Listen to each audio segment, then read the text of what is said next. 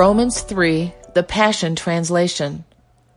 So then, what is the importance of circumcision, and what advantage is there of being a Jew?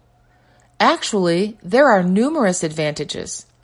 Most important, God distinguished the Jews from all other people by entrusting them with the revelation of His prophetic promises. But what if some were unfaithful to their divine calling? Does their unbelief weaken God's faithfulness? Absolutely not. God will always be proven faithful and true to His word, while people are proven to be liars. This will fulfill what was written in the scriptures. Your words will always be vindicated, and you will rise victorious when you are being tried by your critics. But what if our wrong shows how right God is? Doesn't our bad serve the purpose of making God look good? Of course, I'm only speaking from a human viewpoint. Wouldn't that infer that God is unfair when He displays His anger against wrongdoing? Absolutely not. For if that were the case, how could God be the righteous judge of all the earth?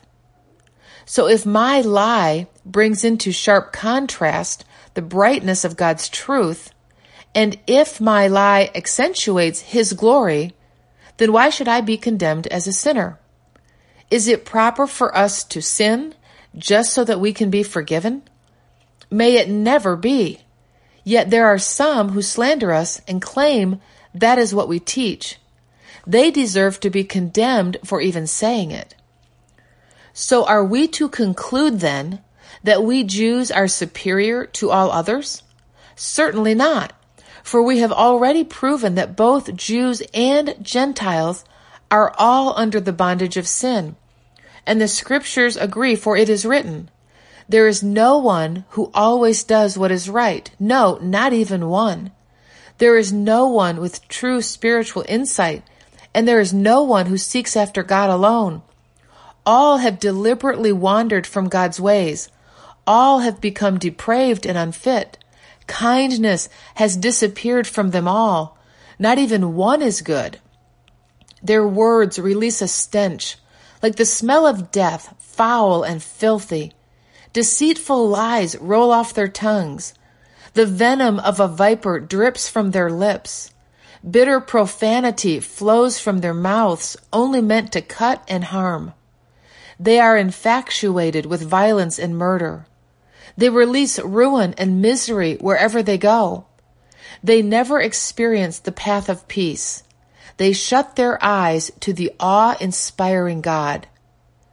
Now we realize that everything the law says is addressed to those who are under its authority. This is for two reasons: so that every excuse will be silenced, with no boasting of innocence, and so that the entire world will be held accountable to God's standards. For by the merit of observing the law, no one earns the status of being declared righteous before God. For it is the law that fully exposes and unmasks the reality of sin. But now, independently of the law, the righteousness of God is tangible and brought to light through Jesus, the Anointed One. This is the righteousness that the scriptures prophesied would come. It is God's righteousness made visible through the faithfulness of Jesus Christ. And now all who believe in Him receive that gift. For there is really no difference between us, for we have all sinned and are in need of the glory of God. Yet through His powerful declaration of acquittal, God freely gives away His righteousness. His gift of love and favor now cascades over us, all because Jesus, the Anointed One, has liberated us from the guilt, punishment, and power of sin.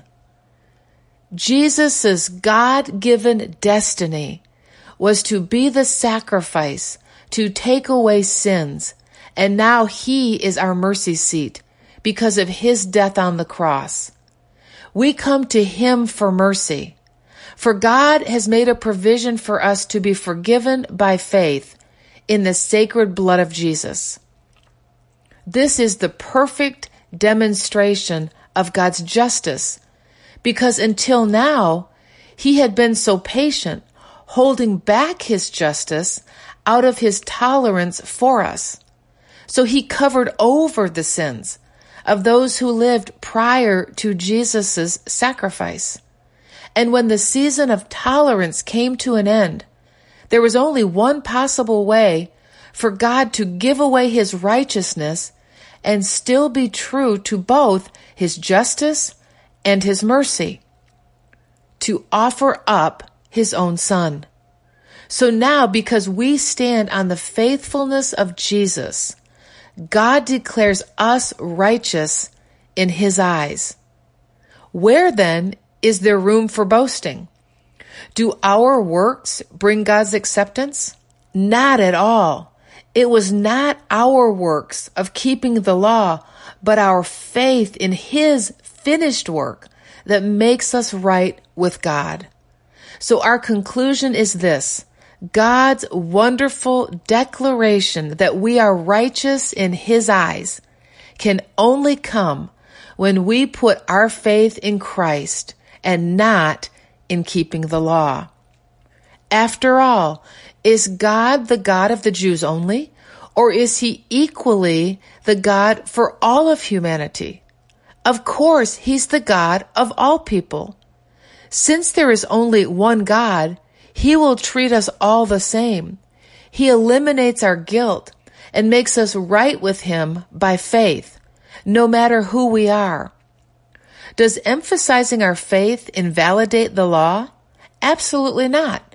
Instead, our faith establishes the role the law should rightfully have.